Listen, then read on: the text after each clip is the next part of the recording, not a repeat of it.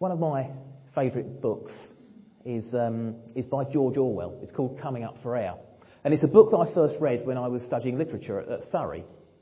And it's a great novel. It's all about, it sort of looks at nostalgia and the danger of being nostalgic, the danger of looking back and you know, looking at things through rose-tinted spectacles. And for a long time, I used to go back to this novel every year and read it and reread it. And I haven't done that for about 7 or 8 years now. And just recently, in the past few weeks, I came across a copy of it on my bookshelf, and I hadn't forgotten about it, but I just hadn't picked it up for ages. And I started reading it. And it's been like sitting down with an old friend. Because when we meet an old friend, when we haven't seen them for many, many years, we have to kind of get to know them again. There are certain things that we know about them. We know the history that they lived up to the point where we last saw them. We might know the job that they do. We might know their qualification. We might know aspects of their personality. We'll certainly know their name. But there'll also be things that we don't know about them.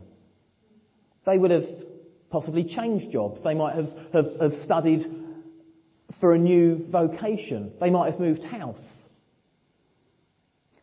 And then there are bits about them that we think we know. So, for instance, we might say, "How are your children?" Thinking little Johnny as a 4-year-old little tot and little Jane as 2 years old being carried round. And the answer comes back, "Oh, well, Johnny's studying for his PhD and Jane's currently doing a gap year in Australia." And you think, wow, my goodness, my recollection, that needs updating. That's changed.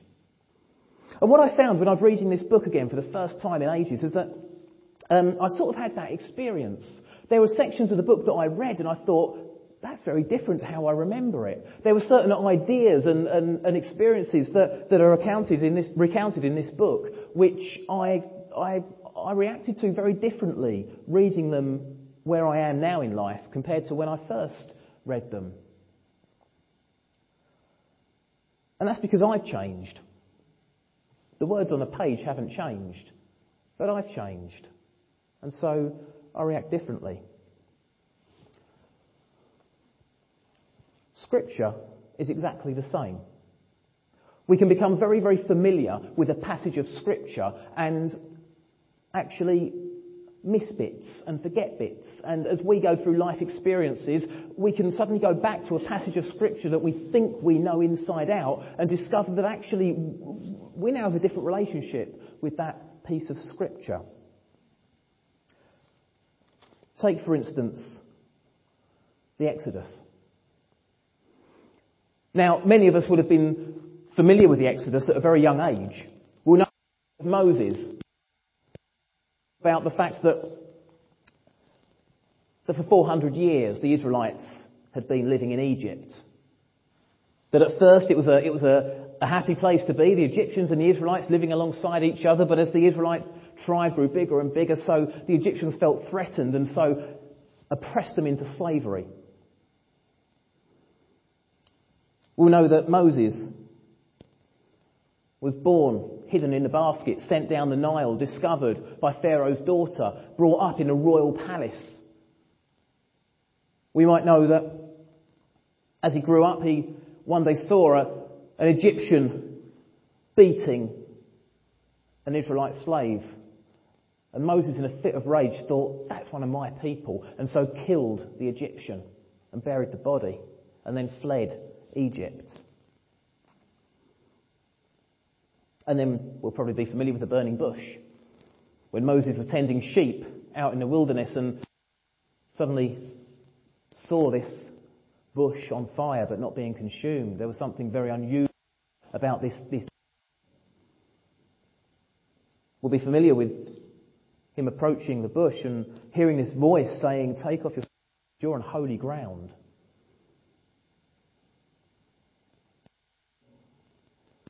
We'll have a familiarity with Moses being told to go to Pharaoh, to go and speak to him, and Moses being reluctant, saying, "I can't do that. That's not me. Pick someone else. Send someone else." And then eventually we see Moses growing and growing, getting more and more bold as God demonstrates his presence, as God demonstrates the fact that he's in control. And as Moses is more and more obedient to God, so the relationship between the two grows. Moses becomes happy to be obedient to God, even if it looks like it's going to take huge personal risk. He gets to the point where he's prepared to take that risk. Then there are the plagues. Some of the best Sunday school stories involve the plagues. The river Nile flowing with blood, the plague of frogs, the gnats and the flies and the afflicted livestock, the boils and the hail and the locusts and the darkness. They make great stories.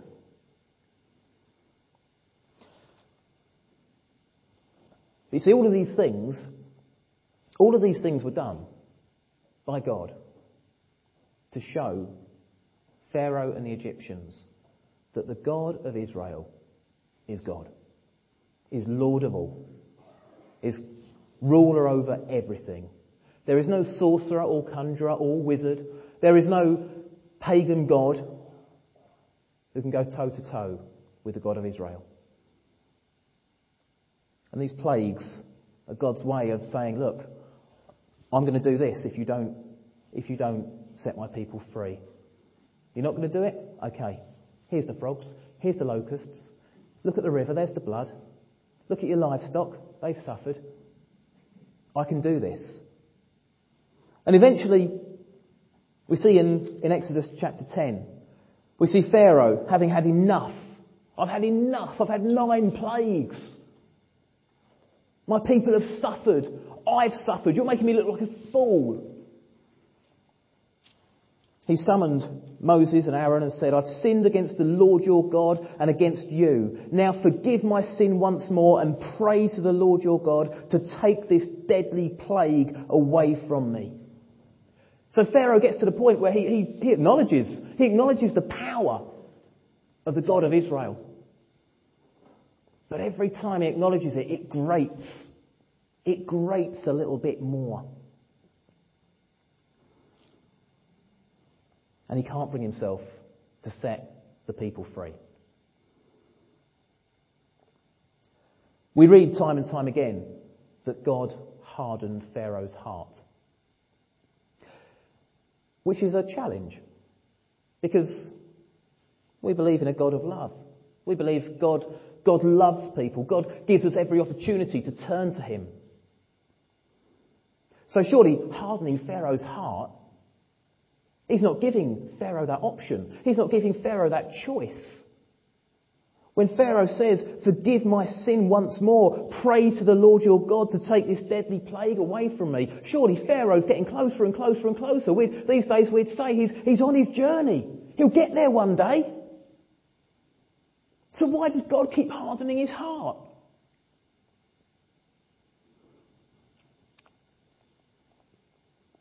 We can misunderstand that statement.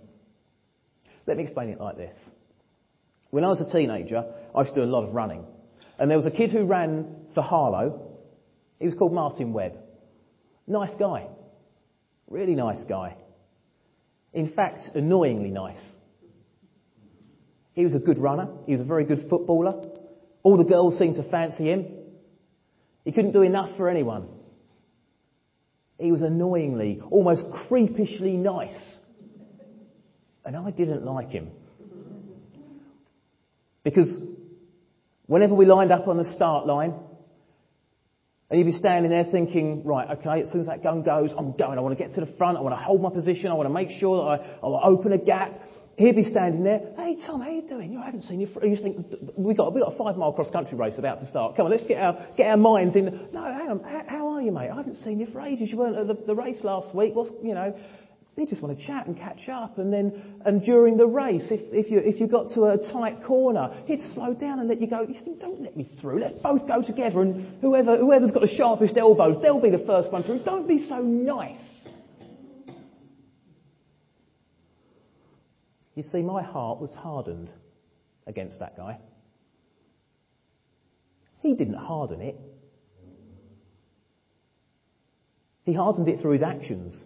He hardened it by being so nice, such a lovely person. I wish I still knew him now. He's probably a lovely guy. I'd probably get on really well with him. I allowed my heart to be hardened because I was slightly jealous of the fact that he seems to be better at everything, just seems to be nicer, a better person. Pharaoh has his heart hardened, not because God doesn't love him, not because God doesn't want him, but Pharaoh cannot bring himself to have anything other than a hard heart. He might get to the point where he looks at his country and he thinks, I need this plague gone. Moses, you're the one that brought this on. Your God did this. Tell him to get rid of it. Please forgive me for whatever I've done, whatever it takes. Make this go away. But I am so annoyed that this God, he does what he says he's going to do. His people are irritating. His people annoy me, but they're my slaves. I'd love to get rid of them, but they're my slaves. I'll lose face. So what do? I'll lose face if I get rid of them, but I'm losing credibility by keeping them. I can't stand them and their God. I hate them and their God.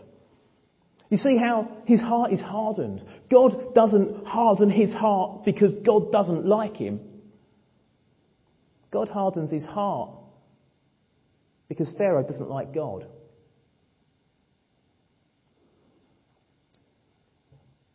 So we get to this point in chapter 11, Exodus chapter 11, where we begin to read the next chapter of this very, very familiar story. This is the point where Moses is before Pharaoh for the very last time. And we read, the Lord said to Moses, I'll bring one more plague on Pharaoh and Egypt. After that, he'll let you go from here. And when he does, he'll drive you out completely.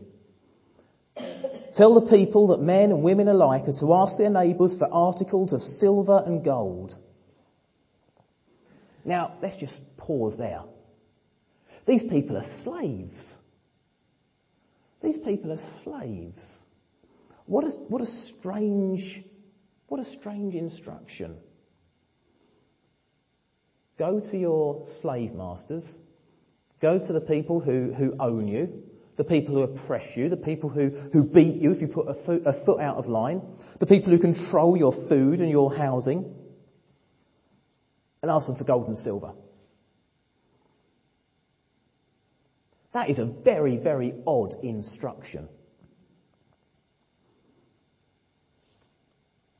In verse 4, we read, Moses said, this is what the Lord says. About midnight, I will go throughout Egypt.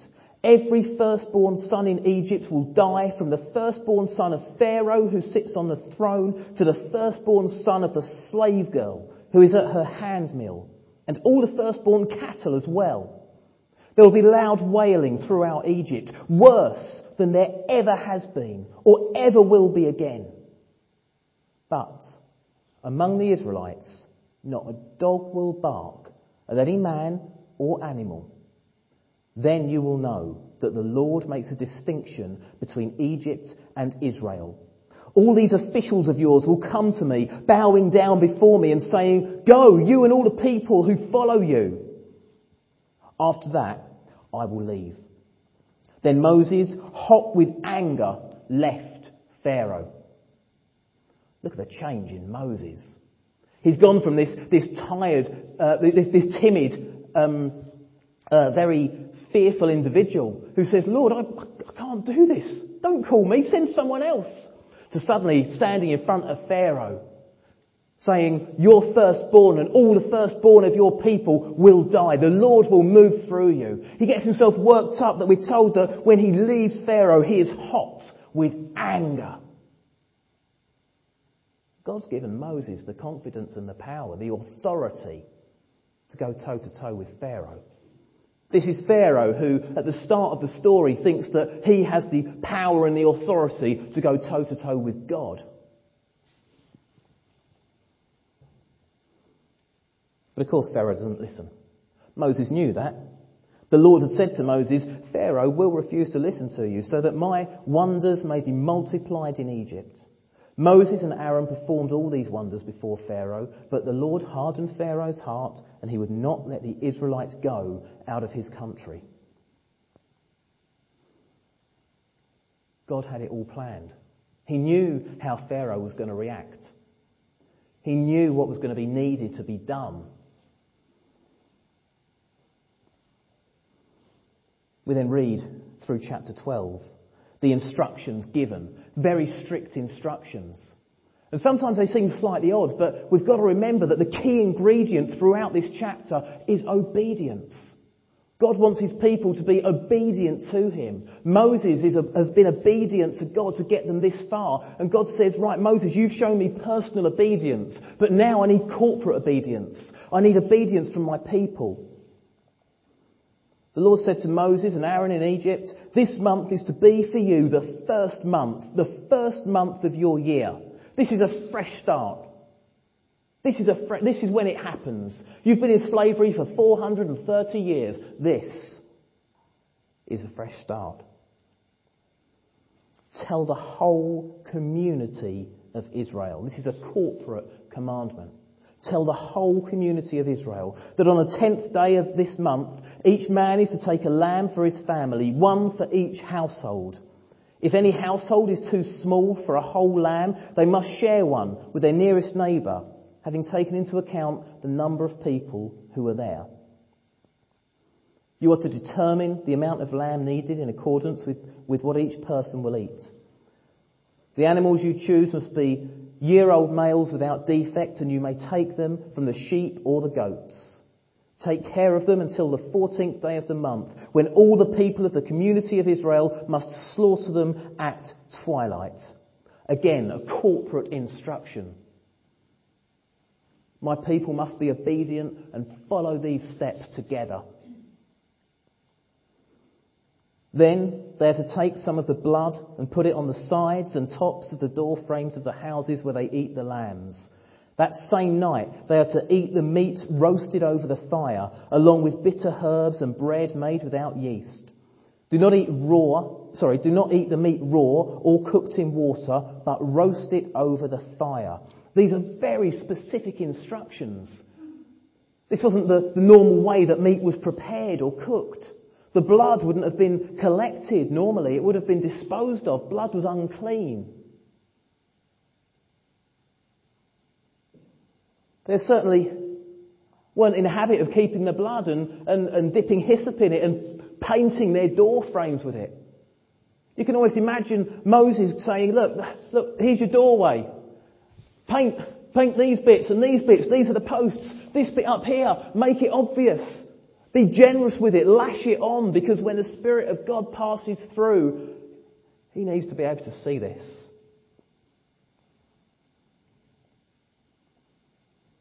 Don't boil the meat. Roast it. Cook it properly. Don't leave any of it till morning. If some is left over, you must burn it. This is how you're to eat it. Don't take your shoes off and make yourself comfortable. Don't take time laying the table. Instead, eat it with your cloak tucked into your belt, your sandals on your feet, and your staff in your hand. In other words, eat it as if at any second during that meal, someone's going to walk in and shout, "Go, go, go!" Eat it so that your cloak isn't going to inhibit your legs as you try and escape from the house. So you don't have to look around for your sandals and desperately try and remember where you put them and why is the right one not with the left one.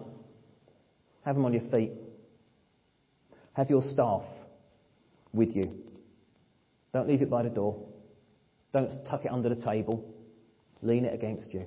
Have it there. Eat it in haste. It is the Lord's Passover. Sometimes we can imagine some of these great feasts, and the Bible's full of great feasts where time was taken. The Passover isn't one of them. The Passover is a rushed meal before a journey. It's an opportunity to grab some food, all the time listening out for God's command. On that same night I will pass through Egypt and strike down every firstborn, both men and animals, and I will bring judgment on all the gods of Egypt. I am the Lord. The blood will be a sign for you on the houses where you are, and when I see the blood I will pass over you. No destructive plague will touch you when I strike Egypt. This is a day you are to commemorate, for the generations to come shall celebrate it as a festival to the Lord, a lasting ordinance. This was a milestone. This was a changing point in the history of God's people. This was a point so significant that when Jesus gathered in that upper room in Jerusalem, they were being obedient to God's commands recorded here in Exodus chapter 12, celebrating the Passover feast together.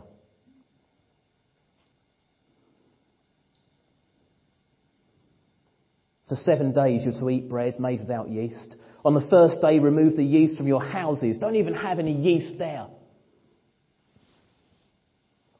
For whoever eats anything with yeast in it from the first day until the 7th must be cut off from Israel. The slightest act of disobedience and you'll be cut off from my people.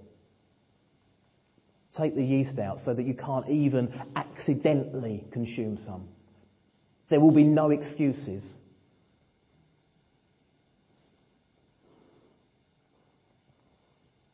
Hold a sacred assembly and do another one on the seventh day. Do not work at all on these days except to prepare food for everyone to eat. That is all you may do. Rest and eat, because something big is about to happen. God is preparing his people. Can you imagine the sense of excitement, the sense of anticipation? Be ready. Eat. Rest. Prepare yourself. Be ready any second to go. And then he gives his instruction to celebrate the Feast of Unleavened Bread. He says for generations to come, celebrate this feast. Celebrate this day. Because this is going to be a day worth celebrating. You can almost imagine the Israelites thinking, it doesn't sound like much of a celebration. I've got to paint my house with sheep's blood, and most of the people in this country are going to wake up to find their firstborn child dead. That's nothing to celebrate. See, we can read this story through the lens of history, and we can see God's goodness. But at the time, this must have been incredibly unnerving for the Israelites. Moses summoned all the elders of Israel and said to them, "Go at once and select the animals for your families and slaughter the Passover lamb. Take a bunch of hyssop, dip it into the blood in a basin and put some of the blood on the top and both sides of the door frame. None of you shall go out of the door of your house until morning." Moses says, "Obey these instructions as a lasting ordinance for you and your descendants. Pass this story down. Remember this command. Obey. Be obedient to God. Because God is about to set us free." And in verse 29 we read, "At midnight the Lord struck down all the firstborn in Egypt, from the firstborn of Pharaoh who sat on the throne to the firstborn of the prisoner who was in the dungeon, and the firstborn of all the livestock as well. Pharaoh and all of his officials and all the Egyptians got up during the night, and there was loud wailing in Egypt, for there was not a house without someone dead."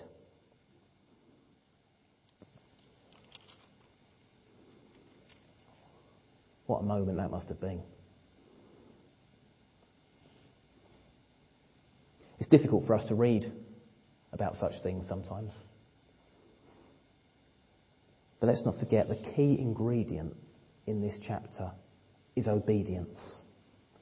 There wasn't a question from Moses when he received his instruction from God. He recognised it, he heard God, and he was obedient. Now sometimes it's difficult to know what God's telling us to do. Sometimes we can have a feeling, have a stirring, have a thought, have a dream, have a vision, and then think, is that really from God? We're surrounded by cynicism in this world. We're surrounded by people who dismiss such things as fancy, as childlike wishful thinking. But we need to maintain our obedience, our discipline in the eyes of God. When we feel a spiritual stirring, when we have a dream or a vision, we must capture it, we must hold it, we must dwell on it. We must ask God what it is that he's saying to us, and then we must hold it close.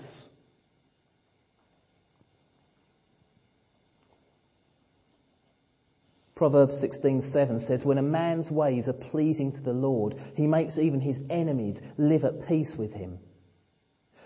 When we look at the Exodus and we see the journey of Moses, the development of the character of Moses, we see someone whose ways are pleasing to the Lord. Why? Because he showed such obedience to God. He was absolutely obedient to God. And so when God gives him the instruction to tell the Israelites to ask the Egyptians for gold and silver, this bizarre instruction, they give it willingly. Because chapter 11 verse 3, the Lord made the Egyptians favourably disposed towards the people, and Moses himself was highly regarded in Egypt by Pharaoh's officials and the people. These were slaves. These were slaves who were brutally treated. We know that because we read about the slave being beaten by the slave master when Moses kills the Egyptian because he sees this act of brutality. We know that this wasn't an easy ride. Yes, they had food and they had homes, but they were oppressed. They weren't allowed to leave. They didn't have freedom.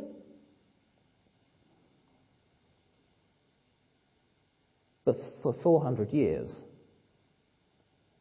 the Israelites must have conducted themselves in a way that gained the respect of the Egyptians. As Moses showed obedience to God, as Moses went to Pharaoh time and time again and says, set my people free or God's going to send a plague.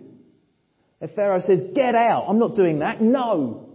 And then the plague comes. When that's happened time and time again, eventually the Egyptian rulers, the officials in the court, must have seen Moses coming and thought, oh no, here we go again. Oh no, what's he going to say this time? What's his God told him is going to happen? Because I know it's going to happen now. I know it's going to happen. Oh no, boils, really? Oh Pharaoh, oh no, I can't tell him. I can't stand up to him, this dictator who won't take no for an answer. This dictator who's refusing to set the Israelites free. This dictator who's blind to God's will. Oh no, boils. Great.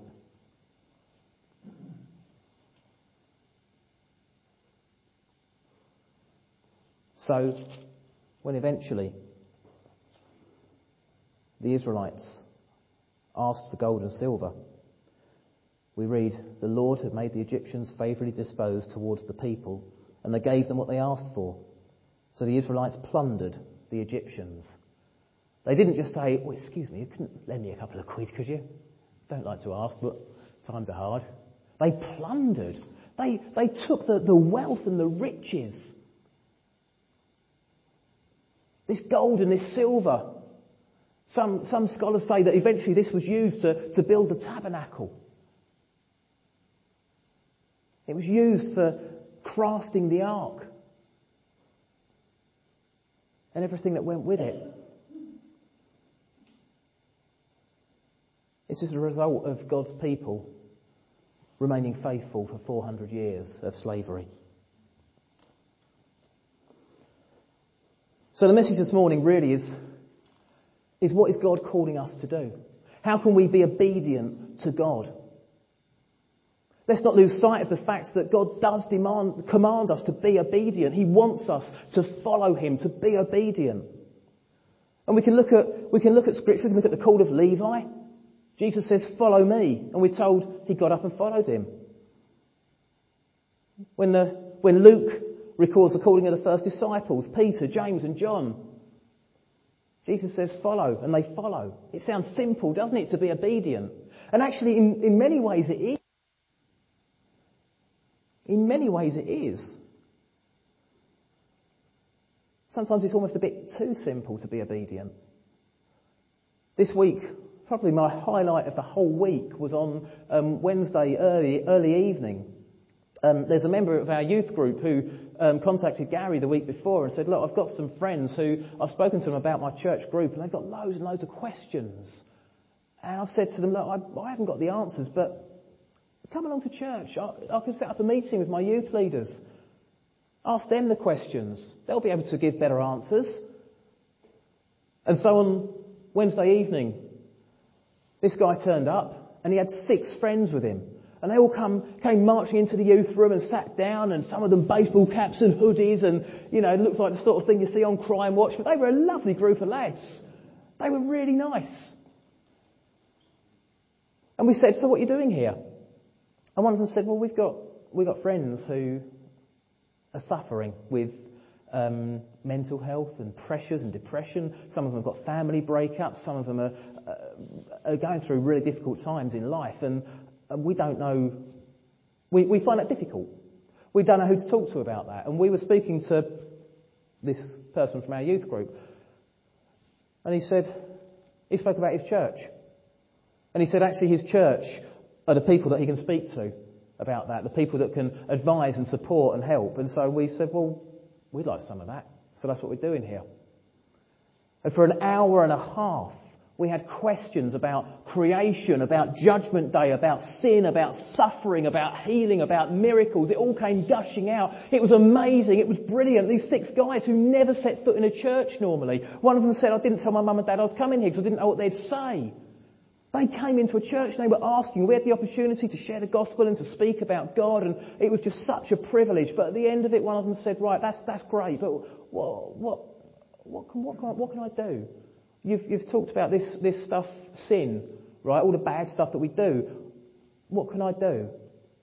Basically what he was saying was, how can I be obedient? How can I show God that I'd like to be obedient? I'd like to do something about this. And we said, well, let's pray. And so we prayed for them, and it was a prayer of repentance. And it was a prayer asking God to come into their lives and to help them. And we said, if you want that, then at the end of it, just say amen. They said, is that it? We said, yeah.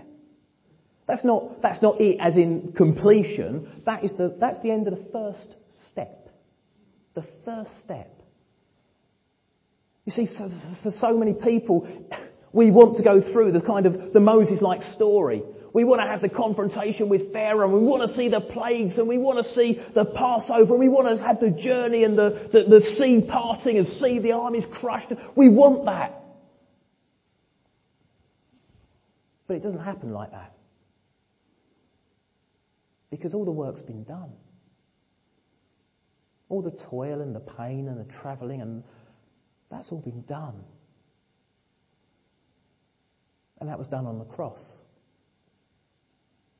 That was done when Jesus allowed himself to be arrested, tried, tortured, and crucified. All the work was done right there. And then he rose again, demonstrating beyond doubt that he was the Son of God, the risen Lord. And so when someone says now, is that it? We can say, yeah. Yeah.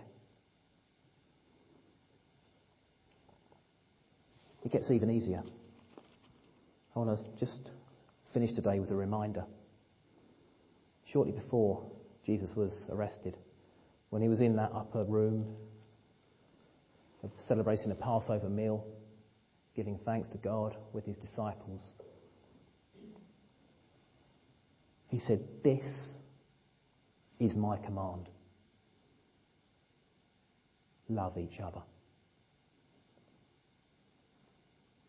Whatever we face this week, this month, this year, whatever challenge we find before us, whatever struggles we have trying to work out what God's calling us to do, let's start in John chapter 15, verse 17. Let's remember the hardships that have gone before, the work that was done by Moses and by the Israelites, the work that was done at the cross. But let's remember Jesus, the Son of God, said, "This is my command. Love each other." If we can be obedient to nothing else, let's be obedient to that. Love each other. Let's pray. Heavenly Father, thank you for your word, and thank you, Lord, that we can dip into it time after time after time, day after day after day. And even if we simply intend to scratch the surface, we find ourselves dragged down into the depths contained in these pages. Thank you, Lord, that we can read a familiar story and suddenly be struck by new perspectives, by new words, by new things that we hadn't spotted before. But Father, help us also to remember that the work is done, that you sent your Son onto this earth to call people to follow him. And Father, we do follow you. We yearn to follow you. We yearn to live lives that please you, that are obedient to you. Even when we find ourselves faced with a Pharaoh, whether it's a boss of our company, or whether it's a family member or a friend whose cynicism and mockery really winds us up, or whether it's someone we're scared of, or whatever it happens to be, Father, when we're in their presence, Lord, we pray that we will remember that the work has been done. And Father, help us in every conversation that we have, in every situation we find ourselves in, even when people do us wrong, when we get hurt, when we get upset. Help us to remember to love one another. And when we've said things that have hurt people, help us to remember to love one another. Father, that's the mark of your people. Love. So, Father, this morning we repent of the times when we haven't shown that. And we pray that you will help us, imperfect as we are, to practice that command as often as we can in every walk of life. To show love. Because we know that by showing love, we're showing you. In Jesus' name, amen.